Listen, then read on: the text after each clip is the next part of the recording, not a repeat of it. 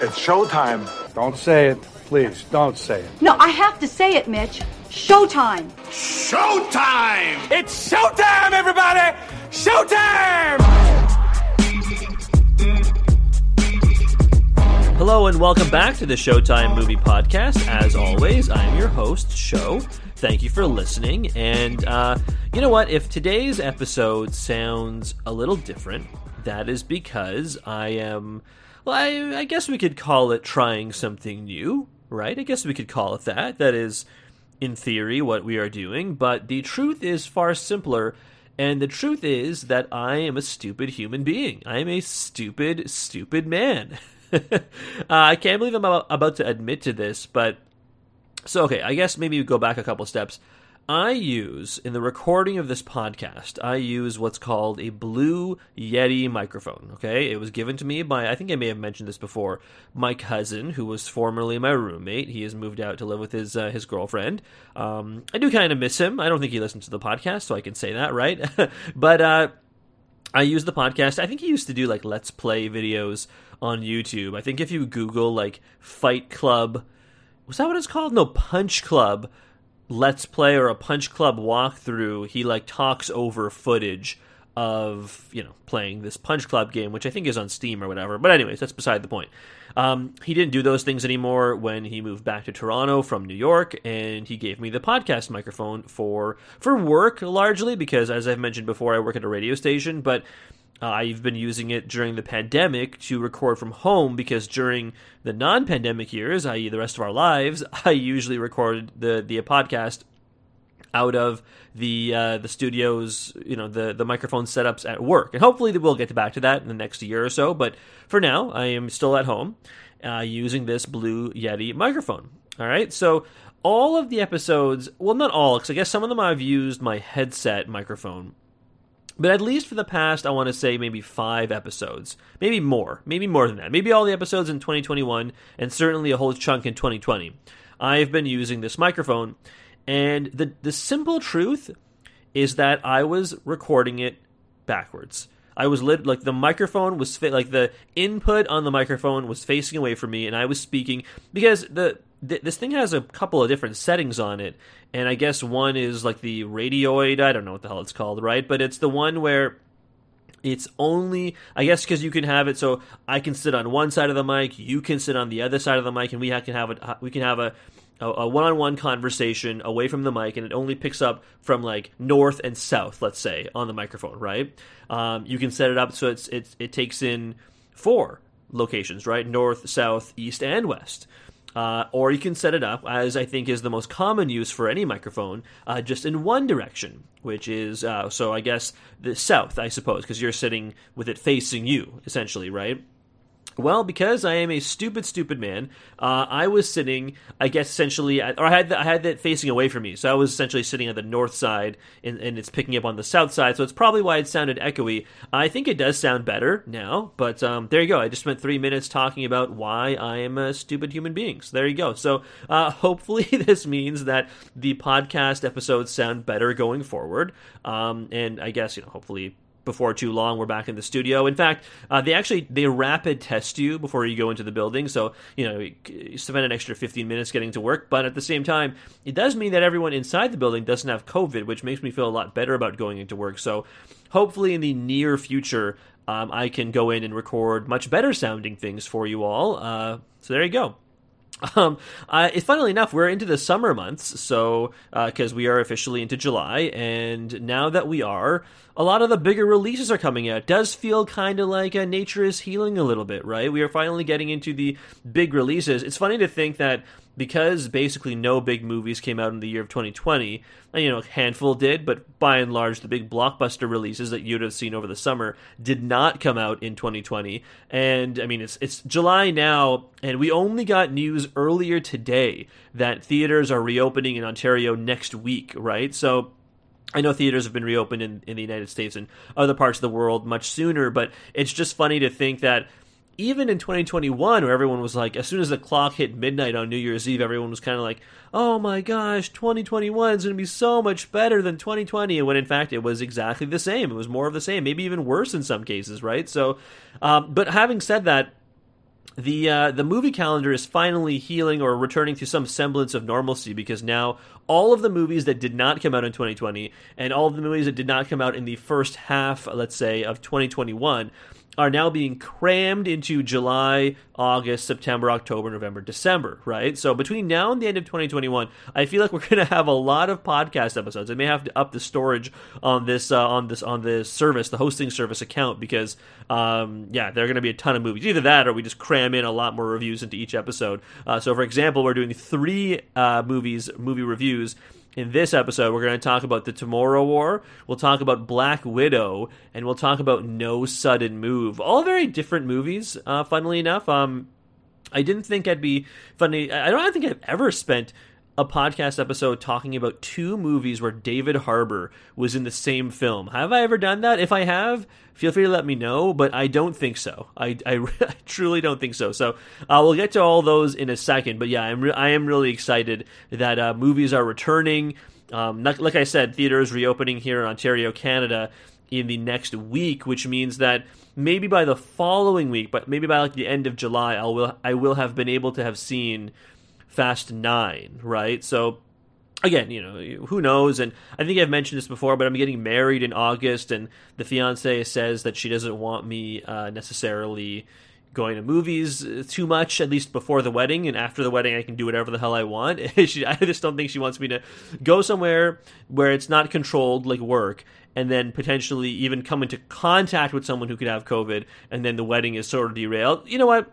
I think that's relatively reasonable. That may be reasonable, right? So we'll see what she says when I ask her about going to the movies. I know, isn't that crazy? I'm already saying, I got to ask the wife about doing this kind of thing. I'm told that's common, though. So if you're married, hey, you let me know if that is common or not. But either way, for now, we will talk about all of the movies that are coming out on, all the various streaming services. And in fact, all 3 of the movies we're talking about today, I mentioned them already. The Tomorrow War, Black Widow, No Sudden Move, all available on different streaming services, right? The Tomorrow War on Amazon Prime, Black Widow on Disney Plus, which I did pay for. We'll talk about that in the review.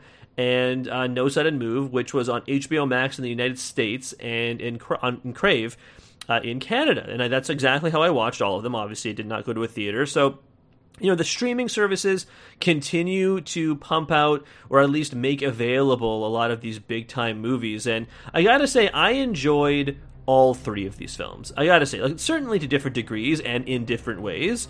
But why don't we just get to the 3 reviews right away, and you'll see what I mean. So, without further ado, here is Amazon Prime's offering for this episode, The Tomorrow War, starring Chris Pratt.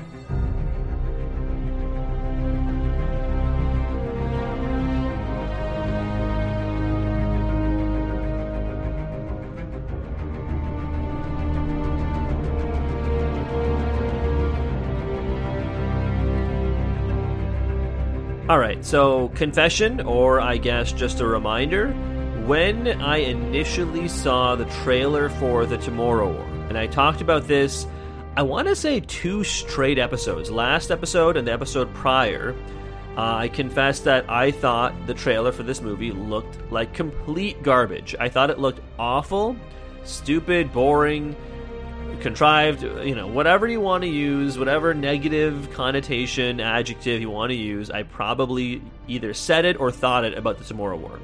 And I mean, based on how I'm starting this, you can probably already guess that I didn't hate this movie, but I gotta say, I think one of the most interesting aspects of The Tomorrow War isn't really any plot device or character development or acting or CGI or anything like that. We can talk about all that stuff, certainly. We can do all that stuff. Okay?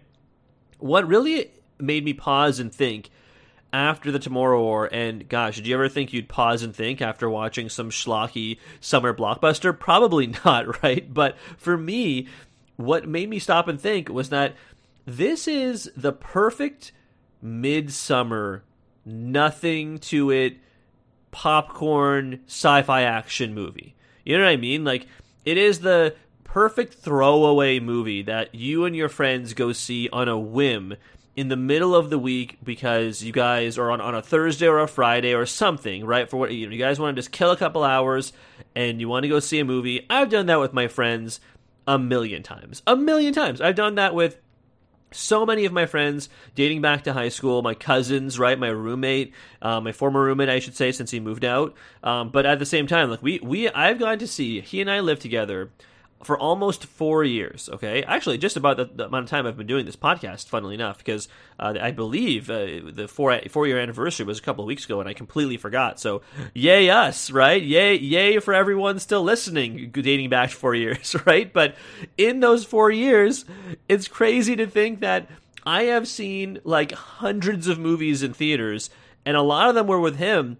And again, The Tomorrow War is just a perfect example of a kind of movie we would go and then never think about again, right? And I gotta say, watching this movie at home on Amazon Prime made me feel, like, honestly, for one of the first times during the pandemic, like, normal, I guess, when it comes to movies. And I mean, how could you really say that? Because, you know, you're watching it on your couch, you're not sitting in a theater, you're not buying popcorn, and you're not, you know, greasy fingers and the gigantic Coke that you have to hold with two hands and all sorts of stuff, right? Certainly not entirely normal, but there was a degree of normalcy to watching this movie. It felt oddly comforting. Maybe it's because it was a little evocative of, like, the schlock that you saw in the 90s and you know, early to mid 2000s, right? It was very much that kind of movie. Chris Pratt does kind of seem like the kind of action star that could have coexisted with Will Smith, and they kind of reference Will Smith a couple times in this movie. And I mean, look, it's kind of like aspects of Independence Day crossed with Starship Troopers crossed with Alien versus Predator, right? And all of those movies have fun parts, and all of those movies have incredibly idiotic parts, right? Like, this movie, I dare I say that The Tomorrow War, is one of those films where at almost every turn, you, either to the person you're watching it with or to yourself, because I watch this movie by myself, like I do a lot of movies these days, but you think to yourself, why didn't they just do blank? Right? Like, why didn't, like, or why did they do blank, right? Like, why did Chris Pratt dive off the catwalk with the toxin that could save the world instead of just staying put? Why didn't this guy change his clothes before reporting to basic training? Why didn't this? Why did that, right? It's just, there was a lot of examples in this movie that you could probably question, and you'd be perfectly valid for doing so, but I don't know. This isn't that kind of movie, right? Like, it's not the Father. This ain't. You know, this is, you know exactly what you're getting into. Chris Pratt is a competent enough action hero. I guess we knew that going back to Guardians of the Galaxy. Yvonne Strahovski, also very good. J.K. Simmons, you know what you're getting from him as well, right? Also, skinny, ripped J.K. Simmons, like going back to even like Whiplash and stuff. He's scary. He's kind of scary, right? But again, he was fine in this role. Like, you know, the limited action we saw him in towards the end. You probably can guess exactly every aspect of the story beats based on the time travel thing and all sorts of stuff. And, you know, we can talk about the time paradox stuff as well. I mean, that kind of time stuff is always going to screw with your head. You know, people have that question going back to the Future, and then again in Avengers Endgame, and now again with the Tomorrow War. Again, I'm not putting those movies in the same class at all, but just time movies always make people say, again, why didn't they just do this, or why didn't they do that? I don't think it's all that important, honestly. The marginal explanations you get for basically everything in this film, I think, are just vehicles for you to watch Chris Pratt shoot a bunch of scary-looking aliens, right? I actually think that the aliens, what they call white spikes in this movie, I think the aliens are probably the best part, the CGI with how they introduced them initially. Like, I think you don't see any pictures or video when they first go into the basic training, and then one of the lieutenants basically says, well, if we showed the average person, the populace, what these aliens looked like, then no one would report to basic training ever. Everyone would be deserters. Because the whole, I guess I didn't talk about it, but the whole bare plot of the movie is that aliens invade Earth in like 2050 or something like that, and you know they're losing the war, so they send people back in time to 2022 to get, I guess, infantry soldiers, grunts, to help them fight in the future, right? And it makes for some interesting, like, economic discussions, right? Like, what would the world be like if you knew it was going to, quote-unquote, end in 30 years, right? And they kind of, sort of tackle that, but, I mean, by and large, it's just Chris Pratt shooting aliens, right? The aliens were really cool-looking. They were introduced in a really scary way. It was kind of, I mentioned Starship Troopers earlier, it did kind of remind me of Starship Troopers in the sense that, like, at the very beginning, if you remember that movie, like, the first alien they come across, like, is scary and is unstoppable. And then by the end of the movie, every, like, grunt who knows how to pull a trigger is killing, like, aliens by the scores of aliens, right? Killing them by the thousands, it seems. Very much so the same kinda here. I suspect it was intentional, right? Because, I mean, you know, they can't have every single alien be unstoppable to every single character you see from a personal viewpoint, because otherwise nothing would happen, right? Like, you'd never get anything done in the movie, so I understand. But at the same time, it's just kind of funny to note. The acting is fine. The action was pretty fun. There were some decent comedic moments as well, like the Charlie character. He was pretty good. I think Aldous Hodge's brother, Edwin Hodge, plays kind of like the grizzled veteran. And again, I don't actually know if they're related, but I would bet money that they are, because that guy is a spitting image of Aldous Hodge, and his name is Edwin Hodge, right? So there you go. He plays the Dorian character, another member of their group. I think Mary, and I always forget this woman's name. I think her name was Mary Lynn Rajskub. I could be mispronouncing her name, but she played one of the main characters in 24, the TV show 24. Her name was Chloe, I think, in 24. She helped Jack. She was like Jack's, like, Jack Bauer's, like, I don't know, moneypenny communications expert type character, right, in 24. And she's in this movie, like, essentially, like, as a glorified cameo. But it was funny because she, like, I guess the whole premise, again, because they're recruiting, like, average people to go into the future, you know, it's like you see a chef in his, like, chef outfit, and people are in, like, suits, and people, like, wearing t-shirts, and people wearing cargo shorts, and all sorts of stuff, right? And, I mean, they give you 24 hours to sort out your affairs, so you would imagine they'd, like, change in 24 hours, but whatever. I guess it was just to illustrate the point that average people are in these soldier roles. I feel like that's my only real quibble from it. I mean, like, apart from all the silly stuff they do with, like, guns and sci-fi exposition and whatever, but my only real quibble is that I think I would have liked to see the average person soldier a little more. I thought that was a compelling way to introduce Chris Pratt's character, because again, Chris Pratt, and you know this right off the hop, he, like, via like a little bit of narration before you even actually see his face, you learn that he, like, was in he was like a captain or something in the Iraq War, and he served several tours of duty, and now it's unfair because he's going back to the draft again as a soldier, like an alien. And I guess it was just a convenient way to explain why he's, like, competent at using a gun and being a soldier. But it was just funny because you didn't really get to see any of the payoff of him helping, like, the average person, and you, like, as you would imagine, most of the average people die, which again I suppose is the point. But for, like, kind of like an escapism sci-fi action movie, I would have liked to see the average people like Rajskub and so on a little more, but that's, again, as like a minor nitpick. But all things considered, I mean, I mentioned Independence Day, Starship Troopers, and Alien vs. Predator. If you are, and I would say those are three very different kinds of movies. If you like even one of those films, I think you will find something entertaining in The Tomorrow War. I gotta say, I went into it with, we've talked about expectations and how they can be surpassed or subverted or what have you. I went into this movie with extremely low expectations. Dare I say zero expectations, right? And what I found instead was definitely a renewed sense of Chris Pratt being able to be like an actual bona fide action star, right? I think he's actually pretty good. I remembered that I like Yvonne Strahovski, who was in Dexter. She was in Chuck, if you remember. Hell, she was in Mass Effect. I like Mass Effect a lot, and she's a great character in that too, right? So she's pretty great. J.K. Simmons is great, and the supporting actors in their limited roles were funny, and they were used sparingly enough that it wasn't, like, grating, I found.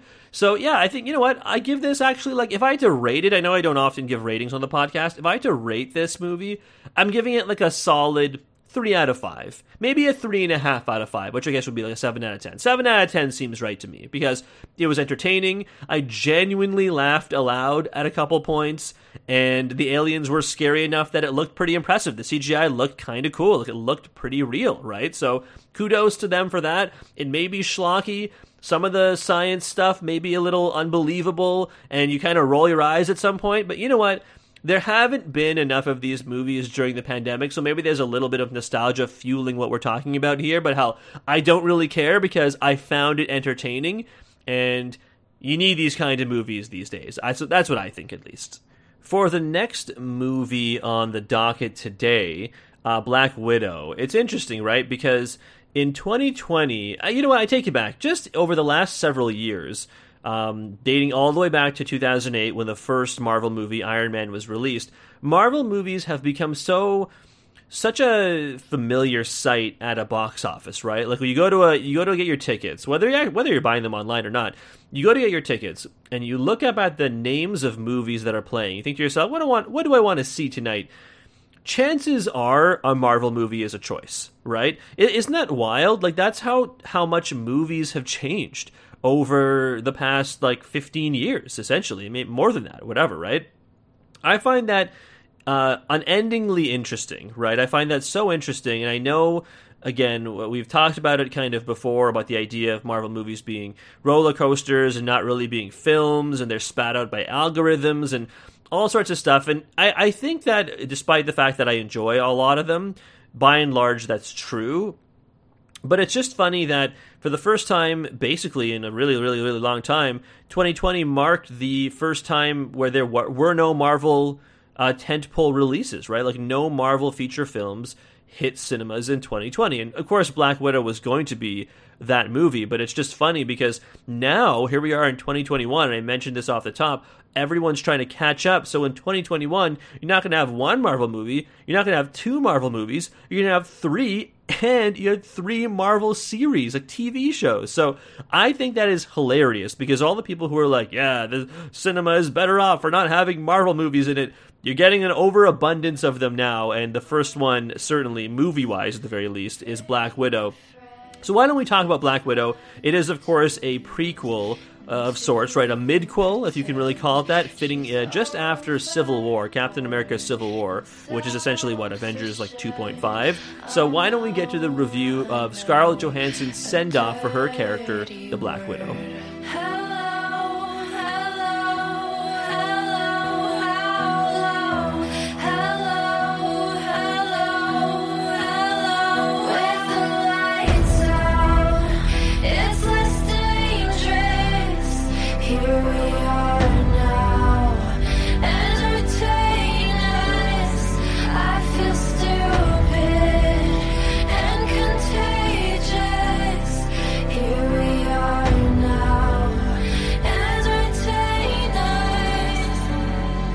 I think the first thing I'm going to note here when it comes to Black Widow is that, like with any prequel, midquel, whatever the hell we want to call this, right? With any installment where you know beyond the shadow of a doubt what happens to the main character, the complaint, and I have certainly levied this before, the complaint of there are no stakes always can be made, I think, right? Like you can always find that somewhere.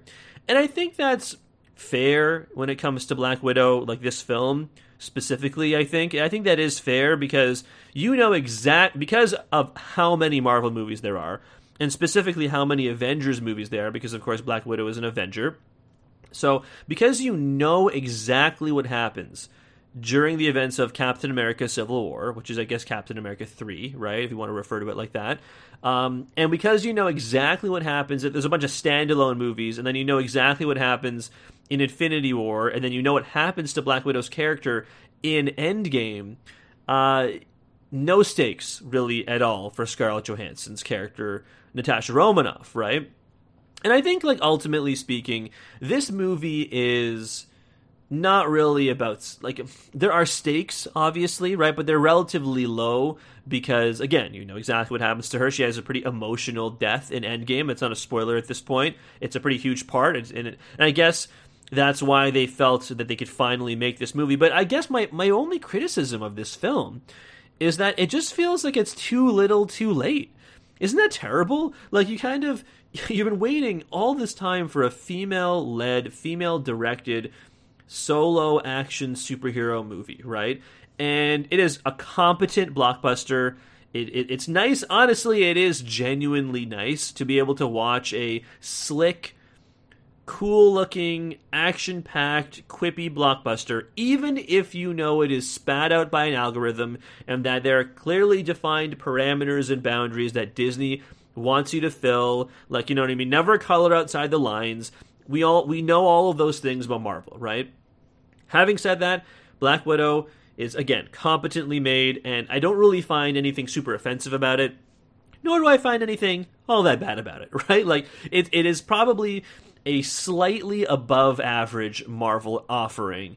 Only reason it's not getting a higher grade is only because it's not that, like, creatively different, right? Like, I think the Marvel movies you remember the most are the ones that, like, do something slightly different, right? Like Guardians of the Galaxy with the music and the type of comedy it was presenting, or Thor Ragnarok, which essentially reinvented the character of Thor, or I mean, certainly Infinity War and Endgame are kind of their own thing because they're the culmination of virtually every movie up until that point, or Captain America Winter Soldier, or frankly, the first Iron Man, right? Like, all of these things, and maybe Iron Man is different because, much like Endgame and Infinity War, at the end, it was the beginning, but I think you guys get where I'm going with this, right? Like, the most interesting Marvel movies did something just like a teeny little bit different, and Black Widow doesn't really do anything all that different. It is a, like, I almost feel like it borrowed elements of, like, the Middle Bourne movie, right? Remember those movies, the Matt Damon movies?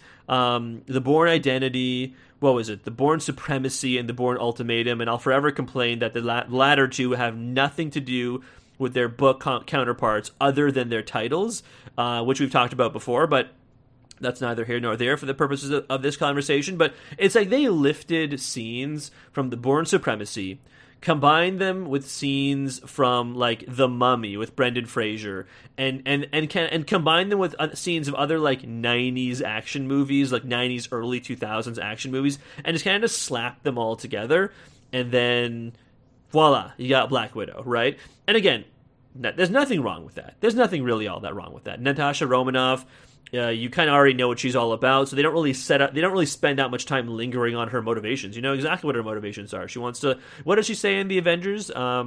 She's got red in her book, or red in her ledger, or something like that, right? So I almost cussed there. Something like that, right?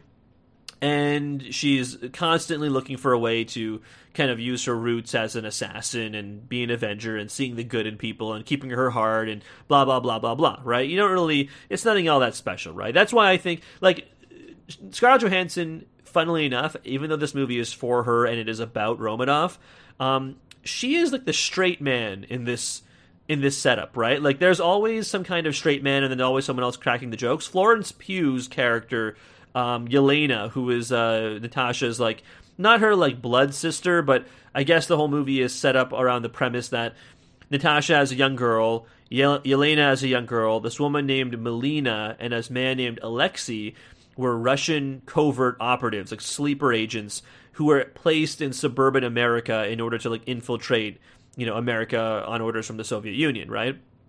And it's funny, actually, I mentioned the Bourne stuff, the original Bourne books, that's exactly what they were about, right? But it's funny because I guess the idea is that they were a fake family, and later in life they realized that the things they did during their 3-year mission in America actually meant a lot, and they're actually a real family, and okay, yeah, it's a Disney movie, you get where I'm going with this, right?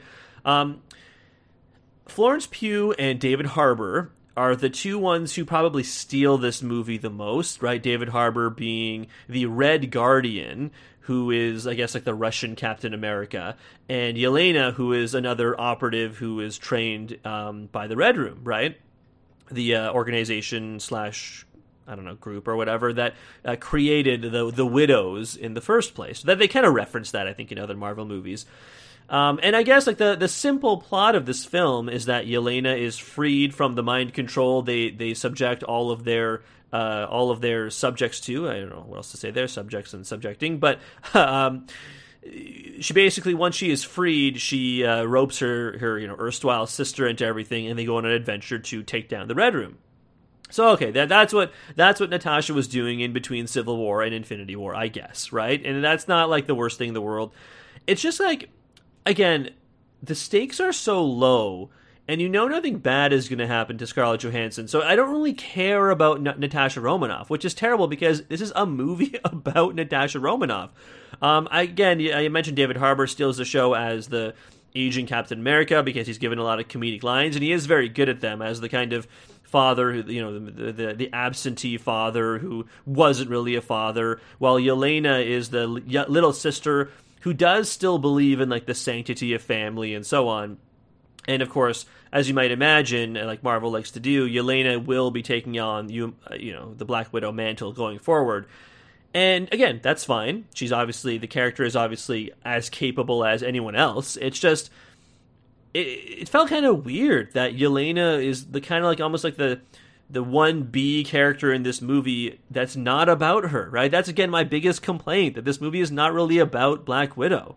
I don't know. I get that the villain also is something else. Ray Winstone plays the villain, okay? And I've seen Ray Winstone, as I'm sure you have, in like a million movies over the years. Remember he was in Indiana Jones and the Crystal Skull? I know we tried to forget that film, but whatever. Ray Winstone has been in a million movies, and he has like the heaviest English accent. Like I didn't even mention Rachel Weisz, and she is fine too as their quote unquote fake mother. But I mean, we know what Rachel Weisz's accent sounds like in real life, right? I mentioned The Mummy before. She's in that movie. We know exactly what her accent sounds. Maybe it's not quite that heavy, like the "Oh, hello there, Mr. Mummy," right? It's not quite like that, but Rachel Weisz is extremely famous. We know what her accent sounds like. Same goes for Ray Winstone, pardon me.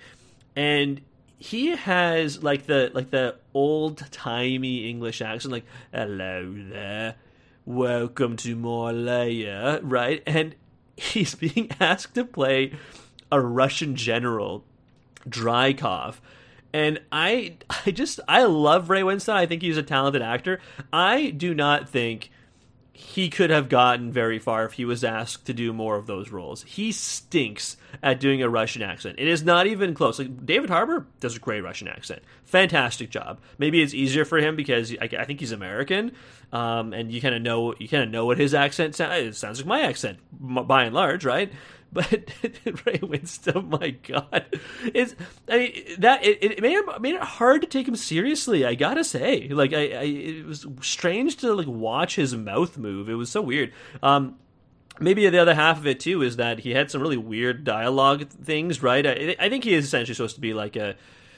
The movie basically takes a turn halfway through, and you essentially learn it's about child trafficking and it's about the exploitation of women. And I think like. There are some really interesting ideas there, but like there was a line where Ray Winstone's character Drykov says something like, I'm going to take over the world using the only resource there's too much of, girls." And you're like, excuse me, come again?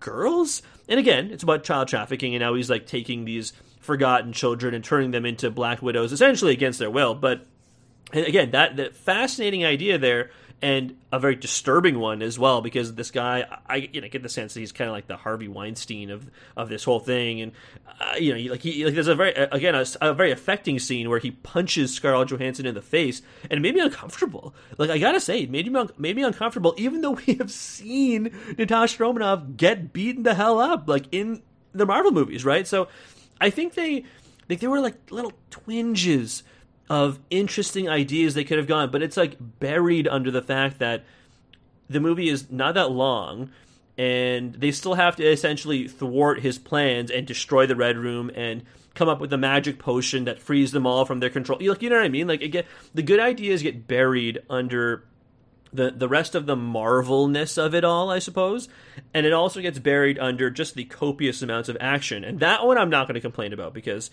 You go to see a Marvel movie, you want to see tons of action. But it was just I feel like an interesting choice, right? The other thing, too, is with Scarlett Johansson's history going all the way back to Iron Man 2, remember that was the first time you saw her in the Marvel Universe, and she was essentially introduced as like the eye candy character in that film until because Tony's a womanizer, and then you learn that she is, oh my gosh, she's actually the Black Widow, right, from the comic books, right? Like, and you as the viewer would have that realization, and Tony realizes she's like a S.H.I.E.L.D. agent, and she's a spy, and she does all this really cool stuff. Ever since Iron Man 2, any appearance that Scarlett Johansson as an actor has had in the Marvel Universe, there have been gratuitous shots of her, like, body and butt, let's say, in like the skin tight outfits that she wears. And again, I like half complain because I think that like people want that kind of stuff, like, you know, like sweaty nerds like me want that kind of stuff. But at the same time, like, it's so gratuitous after a point, it almost feels like you should look away. In my opinion, right? Like, you don't necessarily need too much of that over the course of the movies, and yet they are in every single film, right? And then Scarlett Johansson, almost said Natasha Romanoff, Johansson herself has said in various interviews that she feels like the Black Widow has been overly sexualized, right? And we know that the history of the character does have some, like, almost like James Bond, like she uses her sexuality to get what she wants, and fine, that's okay. But I guess I kind of expected in Black Widow, in this film, I kind of expected that to not be there. Like that, I guess maybe, you know, for there not to be like the male gaze, I guess, quote unquote.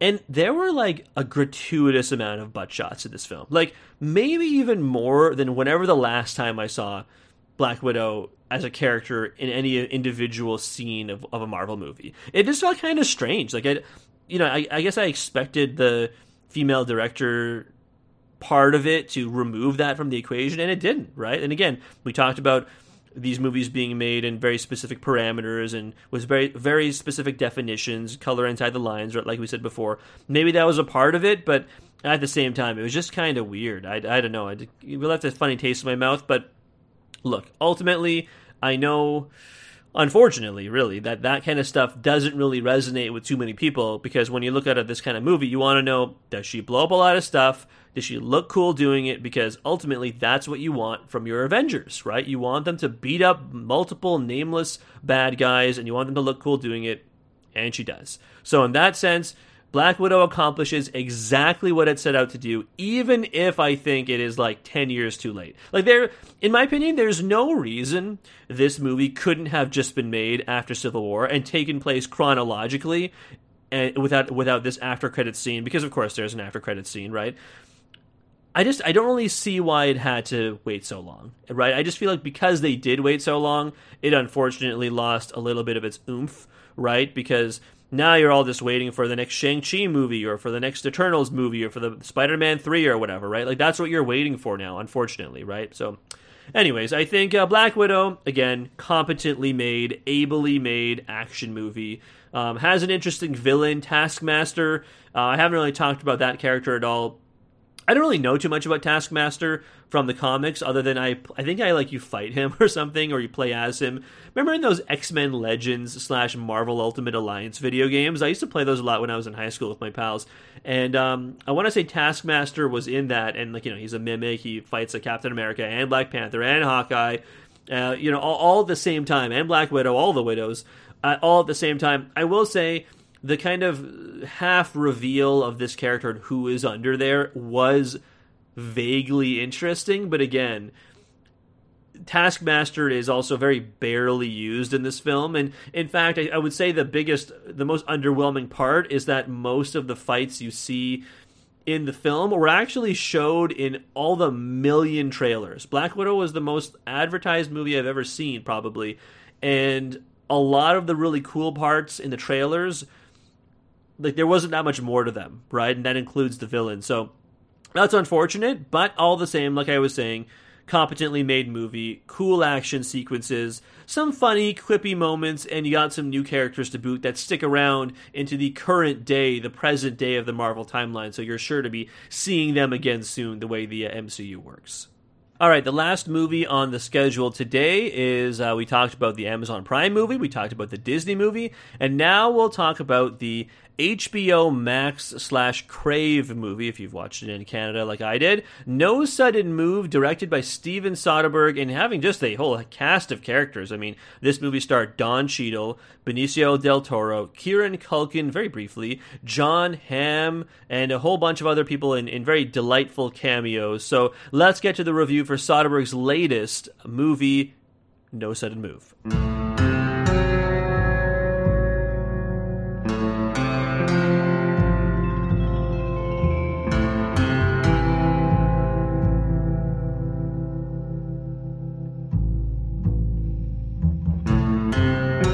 I think the last time I saw a Steven Soderbergh movie was The Laundromat. Remember that? I think we talked about that on this podcast, right? That was the movie with Antonio Banderas and Gary Oldman, I think. Yeah, that was that Netflix movie from a couple of years ago. I mean, maybe it was even last year. I genuinely don't remember. But I remember being kind of underwhelmed by it. You know what I mean? Like, I remember, Meryl Streep was in that movie too. I remember it just being kind of, yeah, it was fine. Had some interesting ideas, but ultimately speaking, you know, I feel like it kind of got bogged down in what it was trying to say. And I'm very pleased to say that No Sudden Move was not like that at all, right? It was very clear. It was written by Ed Solomon, who has written a number of movies, I think my favorite being Men in Black, right? So Ed Solomon, follow him on Twitter, he's a great follow too.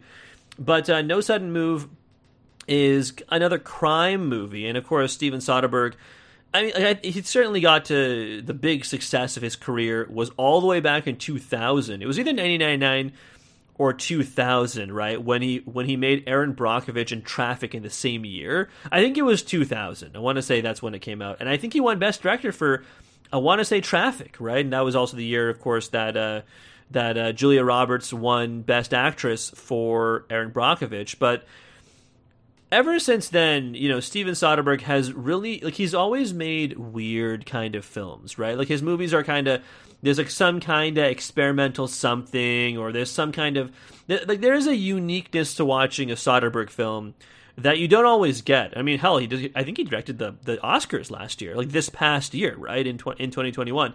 And again, I guess the Ocean's movies, right, Ocean's 11, 12, and 13 are also Soderbergh movies, and at least the first two are. I'm not actually sure if Ocean's 13 is, now that I think about it. But either way, he directed the first two, and those remakes were highly successful, right? I think, like, certainly because of the actors he picked, but it was so slick, right? It was everything that made sense. And No Sudden Move might not be as slick as the Ocean's movies, right? I think certainly by design, but it is another crime caper.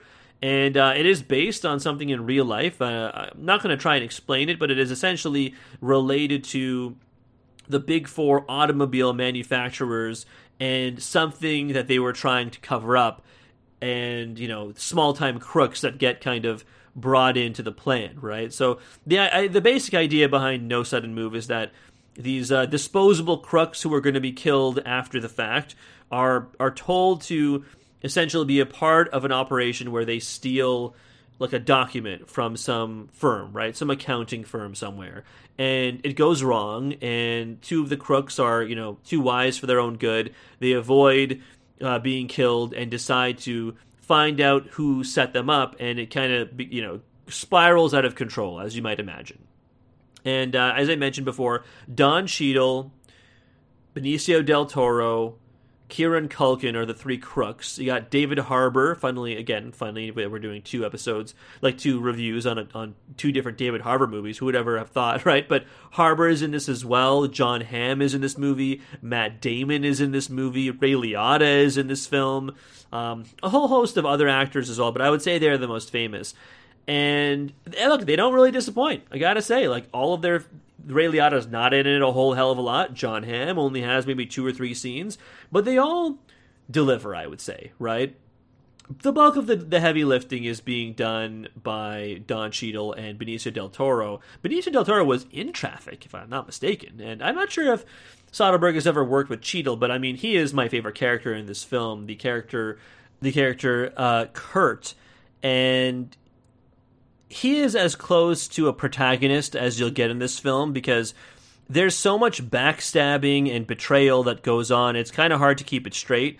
And I think sometimes the audio levels in this movie make it sometimes hard to understand the dialogue. But I will say this. I think the portrayal that Don Cheadle gives of Kurt, a guy who is, I guess, just out of prison and is certainly a bad guy, like in terms of committing crimes over the course of his life that he's trying to get past, I guess. I don't know that he necessarily feels remorse for any of these acts, but he's definitely a killer, as we've seen multiple times in the movie, but he is definitely a guy who is just trying to make a couple of things right. And I have said this before on the podcast, but I've always been a fan of movies that don't show you, right? Like you always want that sometimes, but when the movie assumes and when the director assumes that you, the viewer, are smart enough to infer, I'm a big fan of that, right? And there is something in Kurt's past that he doesn't deign to explain too much. He explains it to some characters, and it's something about a piece of land that he wants to own or does own or should have owned, and he's just trying to scrape up enough money to get back to this piece of land. And of course, remember, this takes place in the 50s. I didn't mention that, but it takes place in the 50s in Detroit, and Detroit was already a very racially divided city. And so he kind of has to contend with that as well. And again, the idea of all of these people trying to just to get by while the rich get richer is a very prevalent idea and theme in this movie. The idea of race and the idea of class, right? I forget if I mentioned this already or not, but Matt Damon makes a cameo in this film as, I guess, like as close to the main bad guy of this movie as you can imagine, because essentially the idea is when they figure out that the document they were hired to steal, Don Cheadle and Benicio del Toro's characters, Ronald is Benicio del Toro's character, so when Kurt and Ronald figure out what they were meant to steal, they learn it's like some kind of car part. It's something to do with car parts. And of course, Detroit is where a lot of automobile manufacturers are located, right? Their headquarters are located in Detroit. Ford is certainly there, and a whole bunch of others are as well. GM was, right? So they find out it has something to do with cars, and so they essentially blackmail their way up the chain so they can sell this piece of confidential car information back to somebody for a substantial amount of money. And they go to one person, they go to another person, they go to another person, and they finally get to Matt Damon's character, who is, I guess, like, he is so wealthy that even in the 50s, he can afford to give away about $400,000 cash and have it be a rounding error for him, right? Like, he literally says it's like a lizard's tail. It grows back. He works, it grows. He sleeps, it grows. He'll call his banker in the morning, and it won't be lost. And he makes a bunch of references. And it's funny because throughout the film, there's a bounty that gets put out on Kurt and Ronald. And so Kurt's name is Kurt Goins, and Ronald's name is Ronald Russo, right? And of course, Benicio del Toro is not white, but they refer to him as white throughout the entire film. And at the very end of the movie, they talk about their names, right? Like with Matt Damon, the three of them talk about their names. And there's a part where Benicio del Toro's character Ronald remembers Matt Damon's character Michael, right? Mike Lowenstein, and from a part of like something that happened well before the film. And it turns out they met each other once in passing, and that Matt Damon or that Michael's character does remember, right?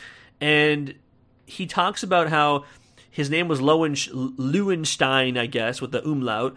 And he changed it because it was hampering the view of him overseas, right? So he changed it just to be Mike Lowen, which is a much more American-sounding name. And it's funny because he looks directly at Ronald and says, "Yes, hello, Mr. Russo," when he does like the air quotes. And I guess you could take that to mean as he just simply knows what his real name is, and that's just an alias. But it also, I think, implies that his real name is something ethnic, right? It's something not as American sounding as Russo, right? And again, I think that's a very fascinating part of this film because, again, Detroit was a very racially divided city at the time, as I've already mentioned, and it's just how they were viewed, right? Like there's another scene towards the end of the film. John Hamm plays a police officer, and so it kind of looks like he's on the take, right? And he meets with like the black gang members that have kidnapped Kurt towards the end of the film. And there's a whole spiel about how if John Hamm arrests him, it's it'll be good, it'll be bad because the city will be viewing like the white police just harassing another black guy. It's a movie very much made of our time, but there's and then Matt Damon has the whole speech about how money doesn't matter to him, and how people like you, and he's saying this to the two minorities of Benicio del Toro and Don Cheadle, live by the rules that people like him, Matt Damon, have created, while he lives by the rules that only God has created, right? So I guess he's kind of implying that he is like God to them. And it's true. I mean, that's a real thing, right? Like, that is how some people think today, and dare I say that's how a lot of people think today. And again, I've said this before in like, again, quote-unquote real life. I don't know if I've ever said this on this podcast. I genuinely think the greatest con that people like that the rich have ever pulled on anyone is convincing the middle class to hate the poor and to convince the poor to also hate the poor, right? It is that the rich have convinced everyone else that they too could be rich if only for this one thing standing in their way. And that's like a despicable thing, right? That's why whenever you have these conversations, I know we're getting off the movie here, but that's why whenever you have these conversations about should Jeff Bezos pay more in income tax, right? People say that if Jeff Bezos had to pay more tax, he would have to pay $5 billion with a B dollars in tax. People will say, well, that's too much money. He earned his money. Jeff Bezos, the last time I checked, this was like literally earlier today, right before I recorded this podcast. Jeff Bezos literally overnight will make about 8 to 9 billion, again with a B, dollars overnight. And you're saying that it's too much money for in a year for him to pay $5 billion in taxes? Like, it's just, I don't know. It's a symptom of our society that has always been there, right? A symptom of a sickness, I suppose I should say, that's within society. It's always been there. Maybe that's just a symptom of what capitalism is and does, and what happens when the world operates under such a system for so long that everyone's all about getting theirs. And again, I guess to bring this back to the movie, that is what the movie is about. Everyone is trying to get theirs, and it's a story where everyone is backstabbing each other for money, essentially, because they think it'll make their lives easier. Whereas at the end of the movie, Matt Damon gets all of the money back. Like, through circumstance, he gets all of his own money back, plus more money from other people he has essentially victimized, and he's kind of just like, yeah, okay. And then instead of giving John Hamm, who presents him the money at the end of the film, instead of giving him like a cut of the money, he says, why don't you take that bottle of scotch over there? It goes for about $88 wholesale. And John Hamm goes, wow, thanks, and then walks away. Right? And I guess that's at the core of the movie. That's the message, right? That the rich just don't care about you, and that the rich will step all over you to get what they want. And there's a little title card talking about how, when in the 60s the government levied a fine against the big four automobile manufacturers because of the pollution they were adding to the environment, and the piece of machinery that was detailed in these blueprints these guys stole were added to cars, mandatory added to cars later on in life, and no fines were ever levied, right? So it just, I don't know. I think that's the message Steven Soderbergh is trying to tell, which is essentially the rich will stay rich, and society and the rules that govern it are created to benefit those people and nobody else, right? We know that already, and maybe that's like a really, I wouldn't say it's a subtle message of this film, but I think there are people who will watch this movie and say to themselves, oh, that was an interesting movie about like a black guy stealing some papers, right? Like, I honestly think there will be people out there who watch it and say, it's boring, or it was too hard to follow, when in reality, a lot of it doesn't really matter. It's just about that story and that message. I don't know.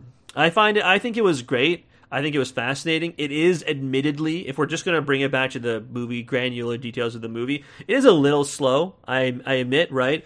And again, there's so much that goes on. Like, this is not a movie. I'll wrap on this. This is not a movie you can watch while you're on your phone. Black Widow may be one of those movies. Hell, The Tomorrow War may be even one of those movies. But No Sudden Move is not a movie you can watch while idly doing stuff on your phone. You have to put that phone down and watch this film. So if you don't have like an hour and 45 minutes or 2 hours to dedicate to watching No Sudden Move, you won't like it, because it requires that you give it that much time. But if you do, and you think about the same things that I thought about, I think you will greatly enjoy Steven Soderbergh's latest offering. That is it for reviews on this episode of the Showtime Movie Podcast. You know what actually just occurred to me? One actor I didn't mention who was in No Sudden Move, this was not really, it wasn't a crucial part of the review, but one actor I just straight up forgot to mention, which is funny because we talked about Rachel Weisz in Black Widow and The Mummy, was Brendan Fraser. Brendan Fraser actually was in No Sudden Move for like a decent chunk. Again, probably as much as any of the other bit characters like John Hamm or Ray Liotta, right? But he was like really kind of like fat, honestly. Like, I think he was in another movie where he had to gain weight, so I'm sure it was a part of it was that. But if you haven't read it, there was a great profile of Brendan Fraser that you can find in GQ magazine, and I think you can just find it on their website. by typing in Brendan Fraser. But it was fascinating. Like, he talks about his life, and he talks about how he's kind of disappeared from movies over the past 10 years, and how he was essentially poised to be one of the most famous leading men in Hollywood. He was funny and he was handsome and all sorts of stuff, and how all these different factors essentially derailed his career, and how he's at peace with it now, I think. But it was fascinating. I think one of the most surprising things about that article was that he talks about how, certainly going back to movies like The Mummy, but other films as well, how he was asked to do a lot of his own stunts, right? Or how he volunteered, at the very least, to do a lot of his own stunts and a lot of the kind of rough and tumble stuff, and how he got so many injuries from doing that. That was another big reason why he stepped back from making movies, and he has a lot of aches and pains still today, almost like an athlete, right? And I thought that was fascinating, if a little sad, because I really like Brendan Fraser, right? I think The Mummy is one of my favorite action movies of my childhood, I would say, right? Of the mid to late 90s, right? I forget when that movie came out, 1999, I want to say, 98, 99, right? Right around the time, I guess, Traffic was made, funnily enough, right? But anyways, again, not a huge part of the review, but if you want to see Brendan Fraser in something current, No Sudden Move is also another reason you should watch it. So there you go. But again, yeah, those are the 3 movies we did in today's episode: The Tomorrow War, Black Widow, and No Sudden Move. I think by the next time we do an episode, we might do one before I see Fast and the Furious 9, but we will do that at some point. And I mentioned Black Widow in the Marvel stuff. I think in the coming months, before the end of summer, once Loki is done, and Loki will be the last, I believe, Marvel Disney Plus TV show that will be offered up to viewers before movies start kicking back in, right? Because like I said, Shang-Chi, The Eternals, and Spider-Man No Way Home are all coming out before the end of this calendar year. So we're going to talk a lot about Marvel at some point this year. But I thought it would be interesting to take stock of the Marvel Universe now that Black Widow is out. I could do that by myself, certainly, but we haven't had a guest on the pod in ages, so why don't we do that? Someone who has been on the pod before will join. I think probably my pal Josh Goldberg, who I work with and is one of my good friends, and he's a big movie guy, big Marvel movie guy as well. So once he's seen Black Widow, maybe in the coming weeks, if we're still waiting for theaters to reopen, or at least waiting for us to be able to go see movies, we'll do something with Josh on the Marvel stuff. But there are a lot of interesting movies coming out. I did mention in the last episode that I'm waiting to get my TIFF accreditation.